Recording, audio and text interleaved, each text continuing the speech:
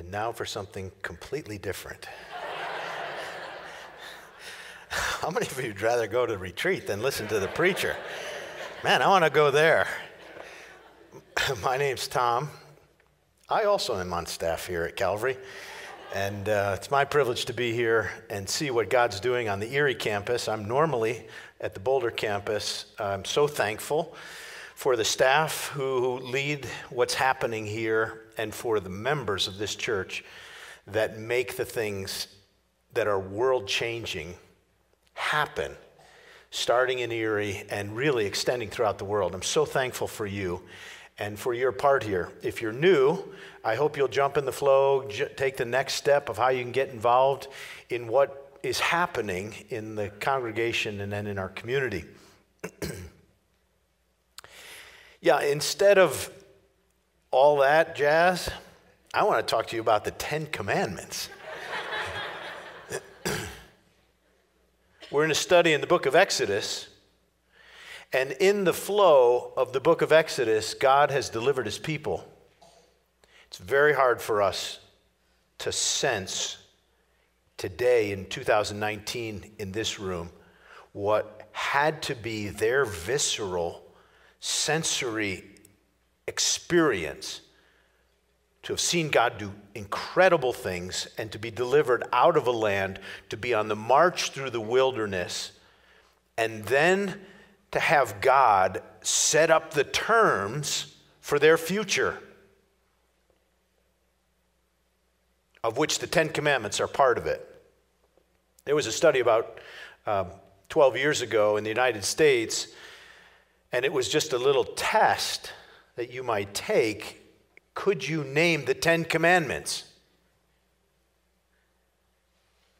And more people could name the 7 ingredients of a Big Mac than they could name 6 of the 10 Commandments. 2 all beef patties. Yeah, see? You know it. Okay, so I want to take you through the 10 Commandments today. But if you're like me in some respect, we think the 10 Commandments are God's constraining of our life. Don't do this, don't do that, don't do that. And very often we think that the reason the 10 Commandments were given is because God is kind of like this and saying, don't do that. And if that is your perspective, I want to lead you to the Bible. And I want you to see a God who is very different than a God like this, and is rather a God like this. And what he's doing in giving his law to his people is leading them to the good life. Let's open our Bibles to Exodus chapter 19.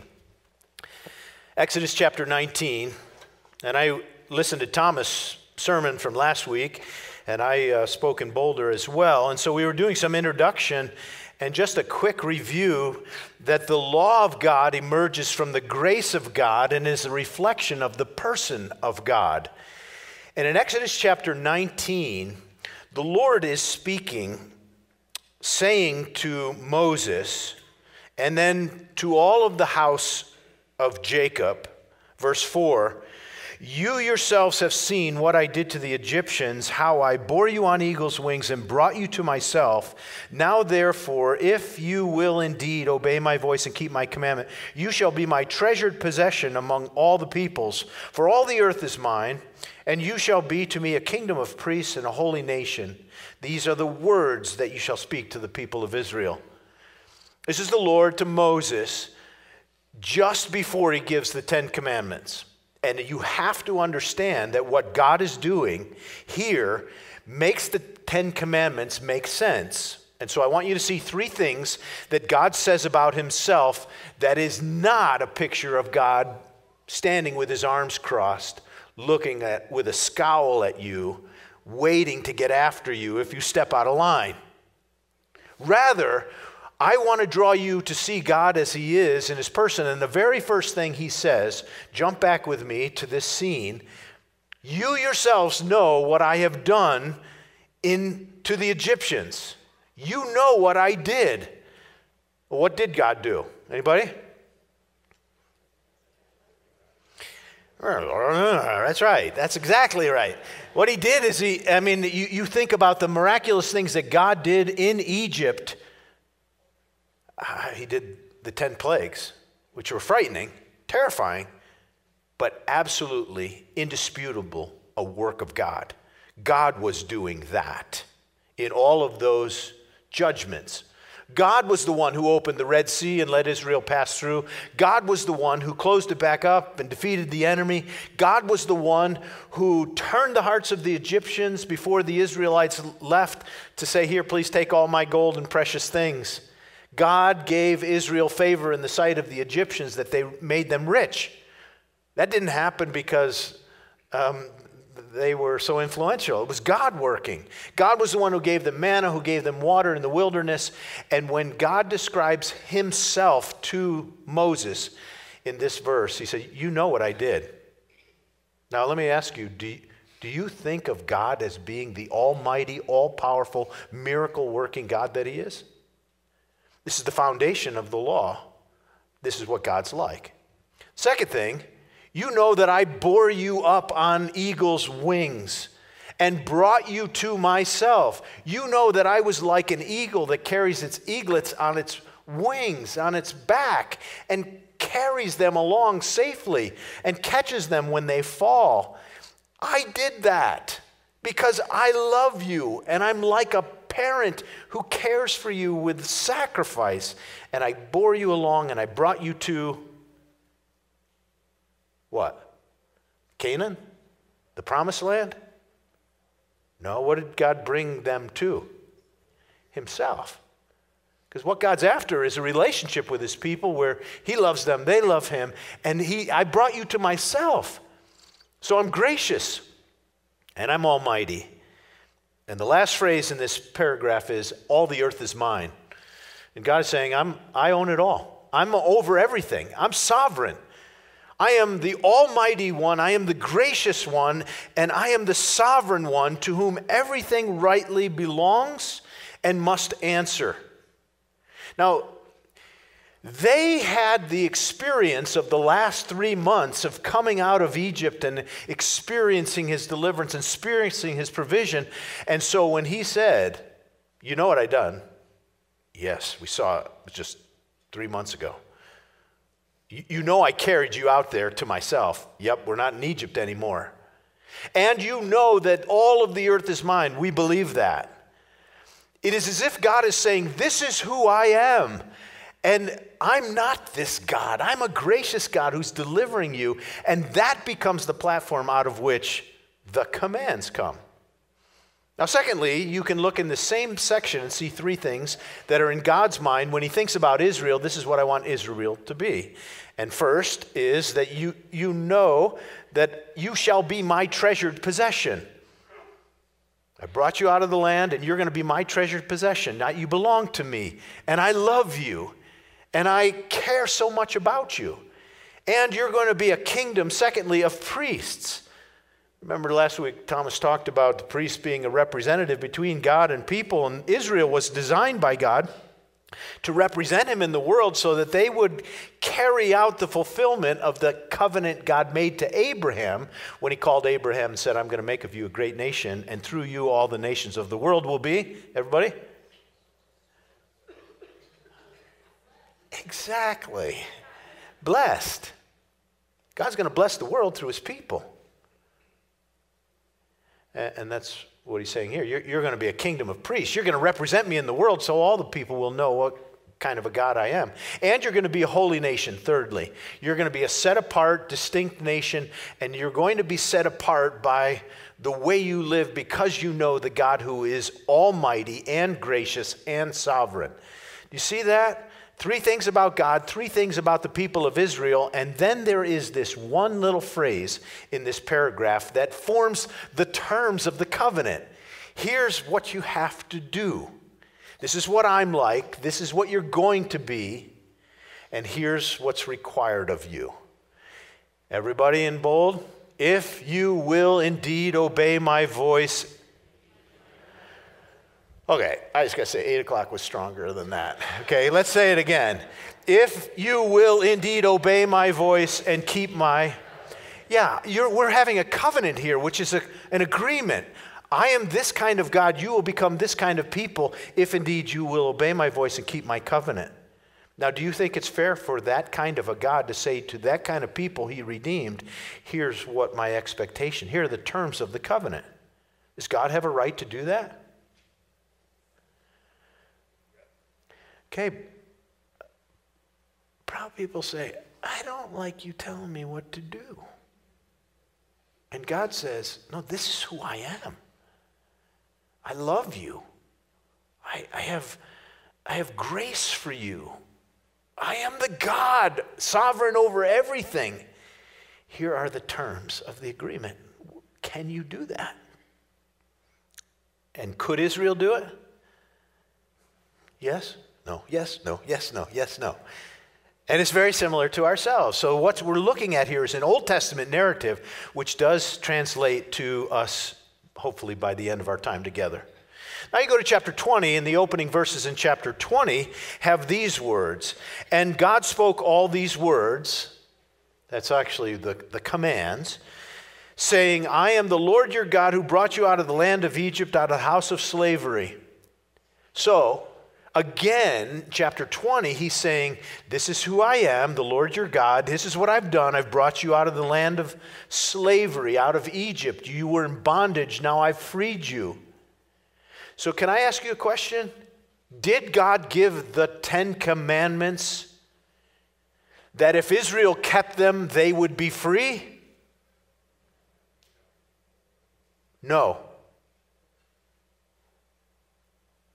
I brought you up out of the land of Egypt. You are free. That's the point. I am the Lord your God who brought you out of the land of Egypt. You have been freed from bondage. Now what are the 10 commandments?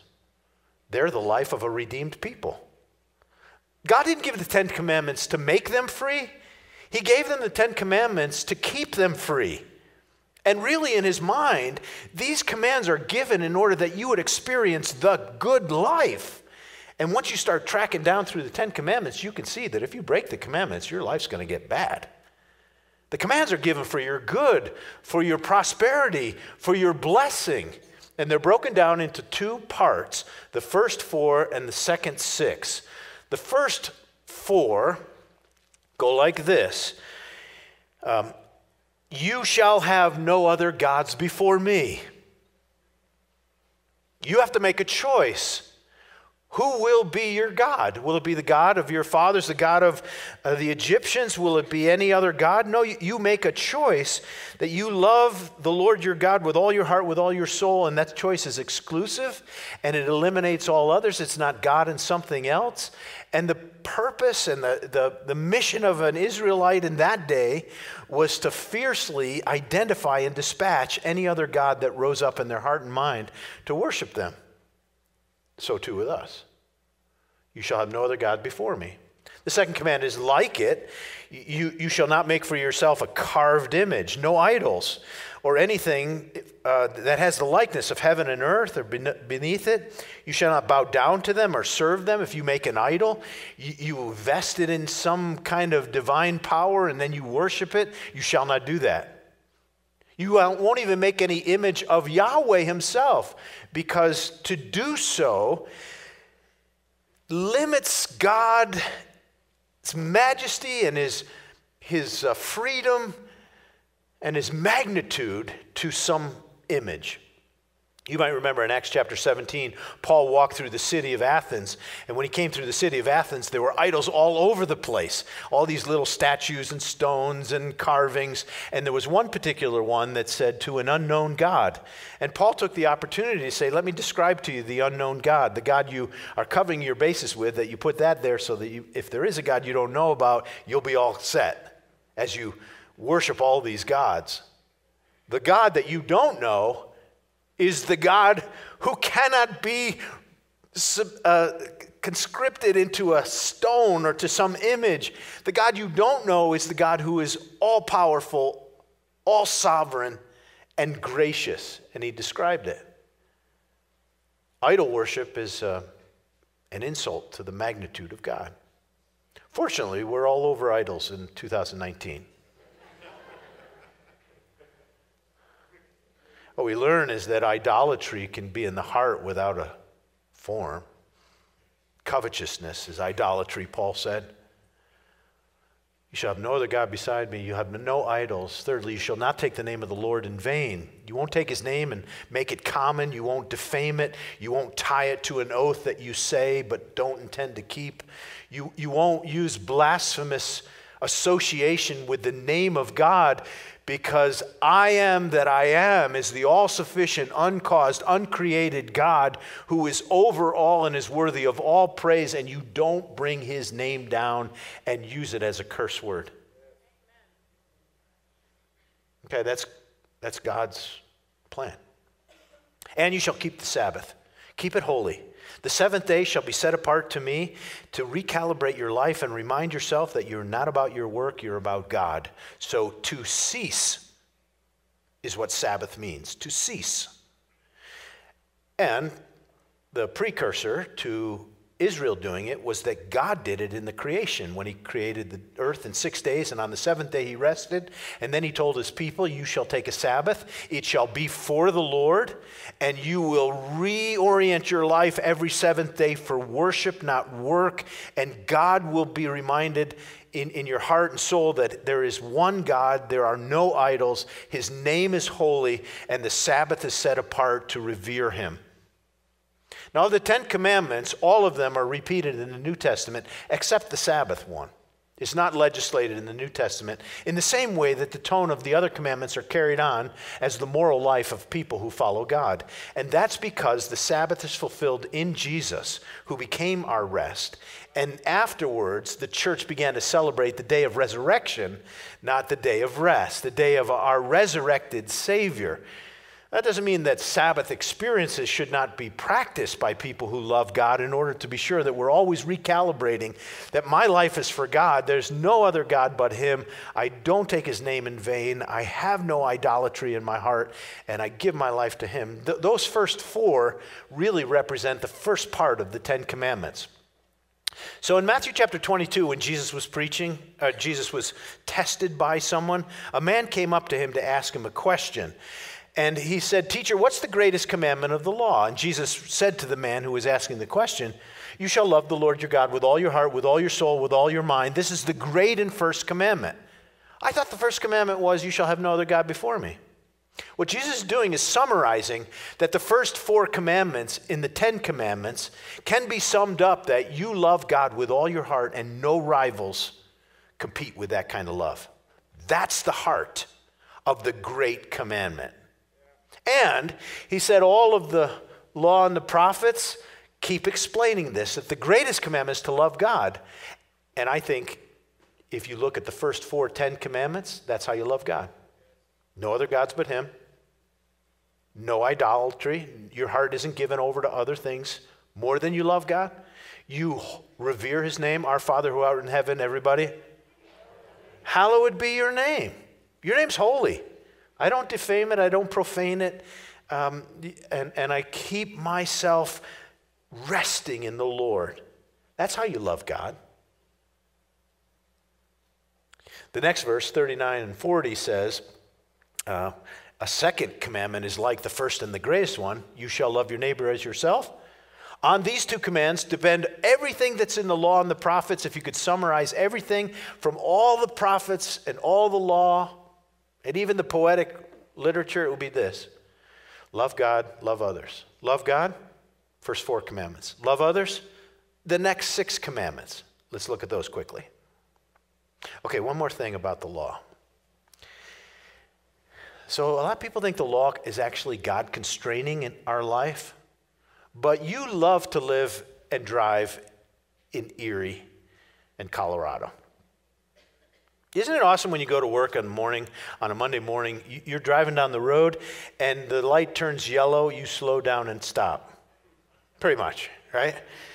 And people around you do too. It's actually kind of amazing that you can be log jammed at a light 2 or 3 lanes deep and your light is red and all these cars are just flying by you in both directions in front of you, but everybody just stops and waits there.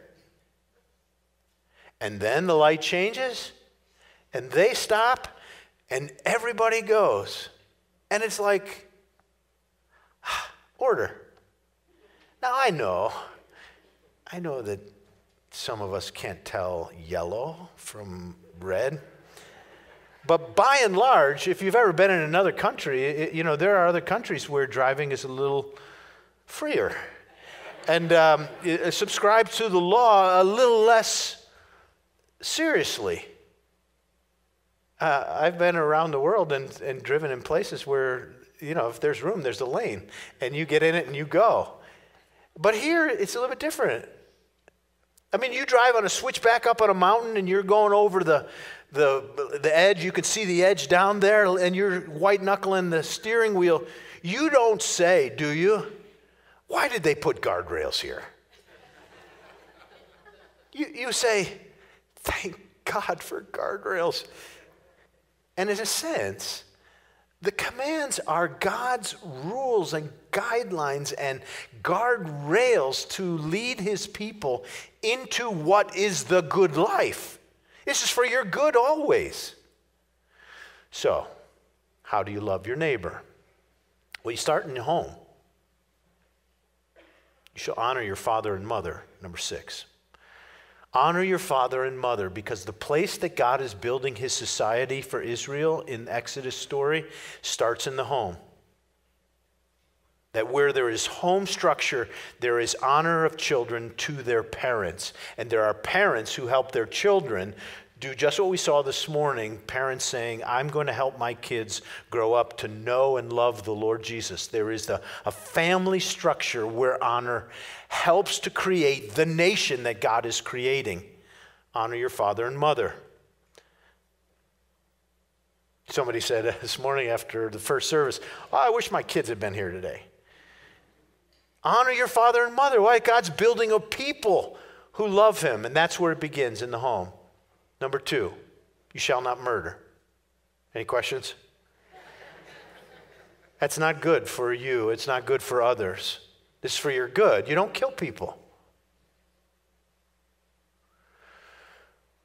5, 6, 7, you shall not commit adultery. Adultery is not a way to love your neighbor. It's a way to hate yourself, ruin your life.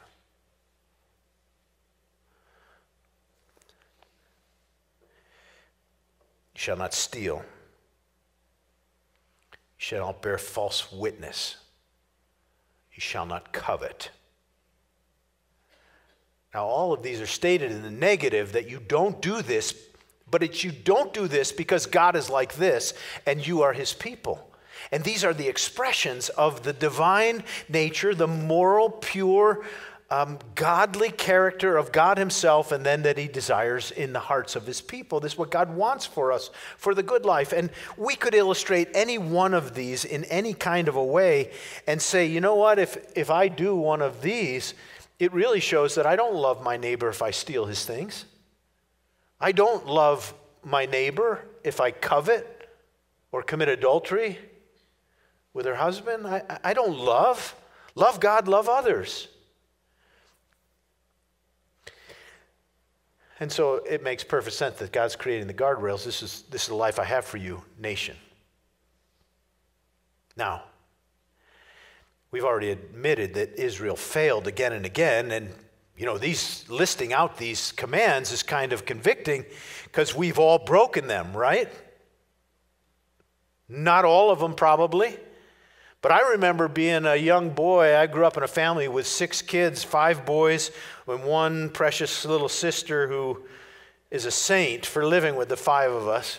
But 5 boys, Norm, Joel, Tom, Rob. And being at the breakfast table on our way out to school, my mom would pack lunches. We'd grab our brown paper bag and go off to school. And right before we went out the door, one morning, my mother said to the four of us standing there, "Do any of you boys know what's been happening to the matches up in the cupboard?" Norm said, "Nope." Joel said, "Nope." Robbie said, "Nope." And Tommy said, "I think maybe Ricky Brown's been taking them," the neighbor up the street. We went off to school, came home from school. When I got home from school, my mom threw a pair of jeans at me. She said, "Tell me what's in the pocket of those jeans." I reached in there, and, "Oh, matches." She said, "You go wait up in your room till your father gets home." That was a long afternoon. And I was born in the era where spanking/capital punishment was still okay. And I heard my dad coming up the stairs with his shoehorn, which was a lint brush on one end and a shoehorn on the other, and it had a little hook on it that jingled. And I heard him coming up. And he came up and, we had a little chat. And he said with that, "Well, here's what you did. You dishonored your mother this morning. And you lied. And you stole. And you blamed Ricky Brown." And they got that one too. And I learned a little bit about the commands there. And I know I'm a lawbreaker. And I can't keep the commands. Now here's the good news for us in 2019. What we read in Galatians chapter 2 is this. You know that a person is not justified by the works of the law. You don't get saved by keeping the law, but through, everybody, faith in Jesus Christ. So we also have believed in Christ Jesus in order to be justified by faith in Christ and not by the works of the law, because by the works of the law, no one will be justified. No one could keep the law perfectly in order to be justified before God, because we're all lawbreakers. Even Israel kept failing. No one can be saved by the law. So why the law? In chapter 3, verse 24, Paul says this. The law has become our tutor to lead us to Christ, so that we may be justified by, everybody? Right, so the Ten Commandments were never given for Israel in order that they would be saved, but that they would be the guidelines for a person, a people who belonged to him and had been saved by him. I brought you out of the land of Egypt. You're free. Now live this way. This is the good life. Here we are in the New Testament 2019, and I could say to you the same thing. If you are in Christ Jesus, you're saved. You're forgiven, even if you've broken all the commands. Because Christ is a forgiver, and the law simply leads you to Christ to say, I can't keep the law. I can't do it. But it leads me to the one who could do it. Who's that? Jesus. And Jesus is the one who died having never broken a law of God. You know that? Jesus never told a lie. He never coveted. He never had an adulterous thought. He never hated anyone to the point of wanting to murder them in his heart. He never stole. He never dishonored his parents. And he was crucified for every other human being who broke many of the commands. He became our substitute. He became a curse for us in order that we might be forgiven. The law just led us to Christ to say, we can't keep the law, I need Jesus. And we accept Jesus.